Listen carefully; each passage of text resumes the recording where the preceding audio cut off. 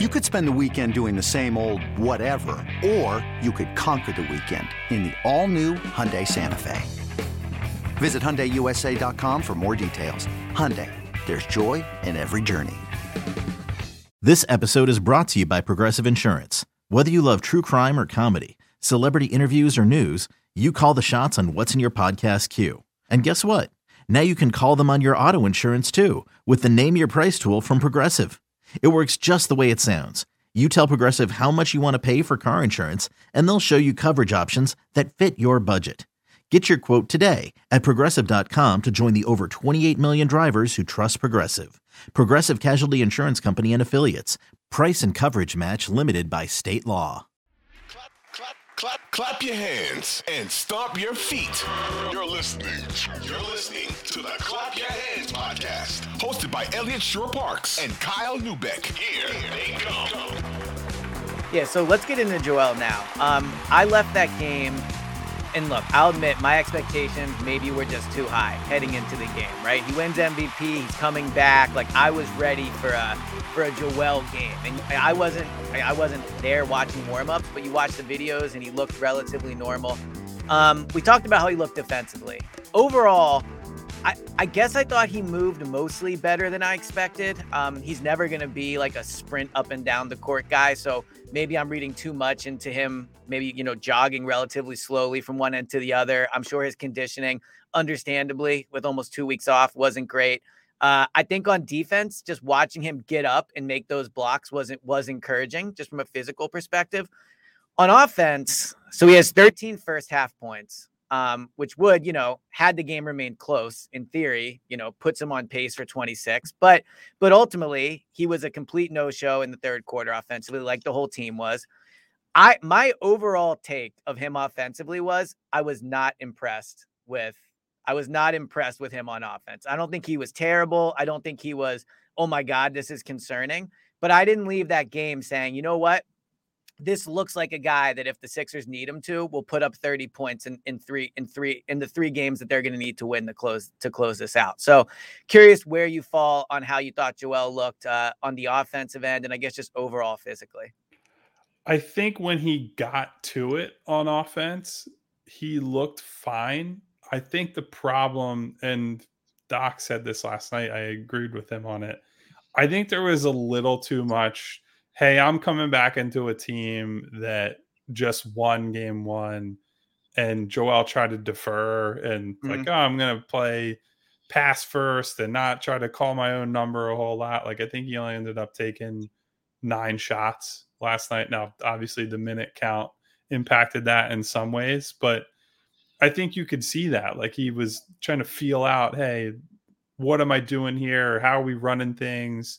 How have we been running things since I've been out the last, couple weeks or so? I know most of that time was on the practice court, but just looked a little bit unsure. I also thought my biggest issue with how they set up on offense is they got back more toward the floor spots that Joel has used in the past when he struggled against Boston. There's a lot less from the elbows. It was more, I'm going to post up and I'm going to try to get to the low block. Now, some of that might have just been try to get to the elbows and the spacing's not there or whatever, but he had a turnover on a play where Marcus Smart is on him in the post, and then Horford comes with a late double. There's a loose ball. He picks up a foul, and him with his back to the basket against this team is just not good. Like, you don't want to see that too often. It's something you can go to when you need to in desperate kind of situations. But ideally, you're getting him the ball with, let's say 15 seconds on the clock at the elbows, and he can see the whole defense facing up at the rim, and then you go from there. It's not, hey, it's down to like 8 seconds and we finally got an entry pass to Joel on the block, because at that point, Boston's going to hit him with a very aggressive double. And if he can't make a read right away, now you're down to 4 or 5 seconds, and either guy's getting it and Boston's flying on the rotation to the kick out, or he's just turning the ball over or forcing up some bad shot. Like, they need to get him the ball earlier They need to get him the ball at his spots. But to your point, he also has to take advantage of his touches. Like I think you saw a few flashes last night. There was one possession where he had a quick move and dunked it, just like absolutely smoked Al Horford. And that's more of what we saw the last two meetings of the regular season. That's good stuff. That I think is translatable as long as he's, feeling healthy. I just think there was a little too much. Yeah, I don't want to mess what you guys have going on. And then on the other end, the other guys are obviously trying to get him the ball. He is their best player. He is the guy they're running offense through. So it's just everybody seemed a little uncertain of themselves. And Doc said after the game, well, we've played one way the whole year, so I'm not worried about, getting back to it in game 3, game 4 at home. But it is a bit of a concern heading back to Philadelphia. When you need mealtime inspiration, it's worth shopping Kroger, where you'll find over 30,000 mouthwatering choices that excite your inner foodie. And no matter what tasty choice you make, you'll enjoy our everyday low prices, plus extra ways to save, like digital coupons worth over $600 each week. You can also save up to $1 off per gallon at the pump with fuel points. More savings and more inspiring flavors make shopping Kroger worth it every time. Kroger, fresh for everyone. Fuel restrictions apply. Yeah, like you mentioned, the dunk I thought was encouraging. Overall, I guess just kind of wrap up the Embiid thing.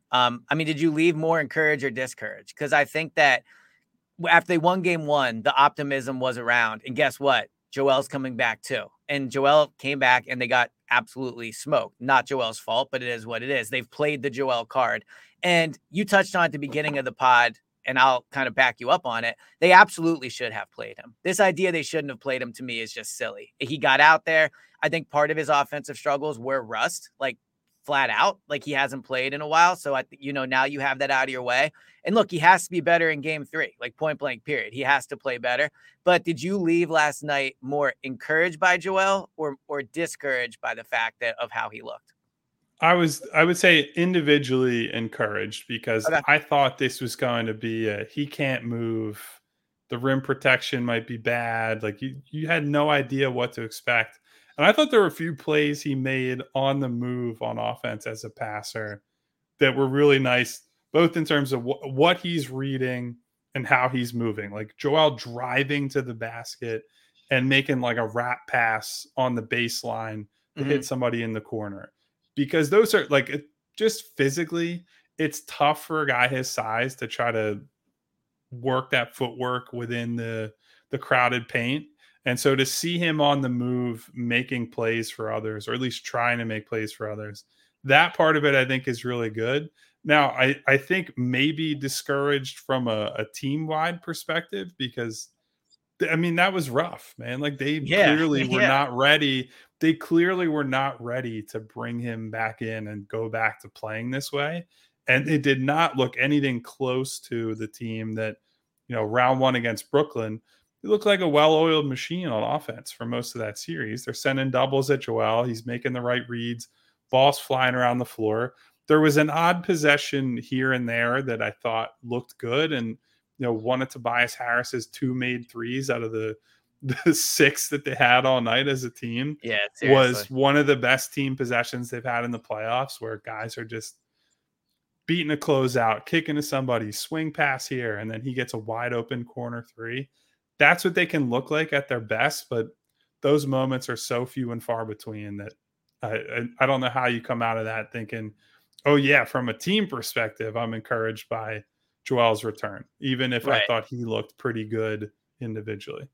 Now, you would hope game 3, he'll get the MVP trophy before the game. The place is going to be insane. You would hope that he's able to come out and play better. But James Harden and Tyrese Maxey. Look, Harden was one of those, felt like a complete no-show. I know early on, I think had a relatively good first quarter. I think maybe had 9 points or something like that. So he did score a little early on, but didn't think he played overly well. Obviously, I don't think we're going to say anyone on the team played well. So I'm not signaling him except out. For like Paul Reed, maybe. Yeah, except for Paul Reed, who at this point, is either going to, like, he's actually a great trade chip at this point. I'm not saying I'd trade him. Well, he's a free agent this summer, so. But is it completely unrestricted, or is it like? I can't remember. I feel like he might be restricted, but that's the sort of guy that I don't know that he you spend a bunch of money to retain him, even if he's like, Yeah. we match this deal. We'll Well, see. That's a hopefully off-season podcast. We'll get I was into gonna that. say, hopefully that's not a discussion we're having anytime soon. But Maxey, he had that play where he didn't get the loose ball. It leads to a Celtics 3, which speaks to your kind of overall fair criticism of them for the effort. What'd you think of Maxey and Harden play? What'd you think of their play last night? So Harden is in a category of his own for me. I thought he stunk after that good start to the game. Like the beginning of the game is what we talked about a lot after game 1, where you saw him attacking, you saw him trying to get downhill. He had 8 free throws in the first half. Yeah. And that to me is always a great sign. It wasn't a lot of like flailing around and flopping, drawing calls. It's him going into guys' chests and putting pressure on the officials. That's the James Harden that I personally love to see, that I think makes a difference for them. As the game goes on, we just see less and less of that. It's too passive. And on the defensive end, he was just fucking horrendous basically the entire night. A lot of just guy he's chasing or guy he's assigned to off ball, he's not really paying attention to. He realizes it about a second too late. Somebody's got to switch or close or do whatever late in the game. And by that point, possession's basically over. They already have a guy rising up to shoot, or somebody else has to rotate and there's a breakdown elsewhere. It just the worst possible version of James Harden on defense, where he's standing in no man's land. Yeah. He's not switching when he needs to. There's no communication with a teammate to, pass off assignments. And look, I don't want to sit here and skewer him.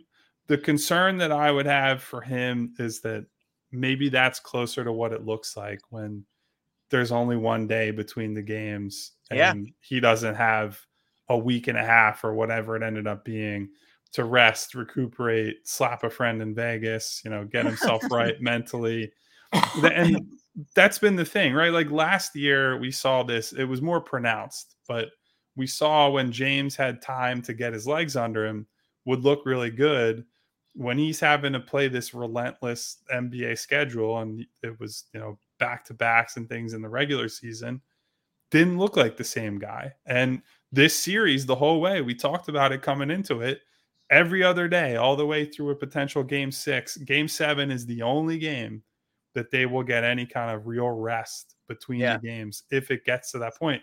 We don't know that it's going to get to that point. The series could end in 5 or 6 games, and nobody will have ever gotten any kind of break to kind of settle themselves in and get it done. So that's my big concern with him, is that if he's not right physically, and you also have to deal with the mental struggle, or not mental struggles is probably the wrong word, the mental apathy that he shows on defense, that's a tough combination. I was a little more encouraged by Tyrese. I think some of his issues were just he missed shots from 3. Like that's going to happen. A lot rimmed in and out too. Like a lot of them, bad. And Harden had a couple of those too. Like Harden had 2 shots last night that there was like voodoo going on. Yeah, they were like halfway down, if not 80%. So game looks a little better if he makes those. But Tyrese, I thought, did a good job at least attacking inside the arc. There was some good, runners, floaters, him beating a guy off the dribble, added some pace and transition. I do think he seems like he's starting to figure out this matchup a little bit. And he can see, like, look, he's going to have a size disadvantage against most of these guys who defend him. But he has a speed advantage against absolutely everybody on that team. Nobody has the same pace as him. And so however they're playing him, if they're overplaying his right hand, he's got to go left. Like he's got to do whatever he's got to do to leverage that pace. I thought he did a much better job of that.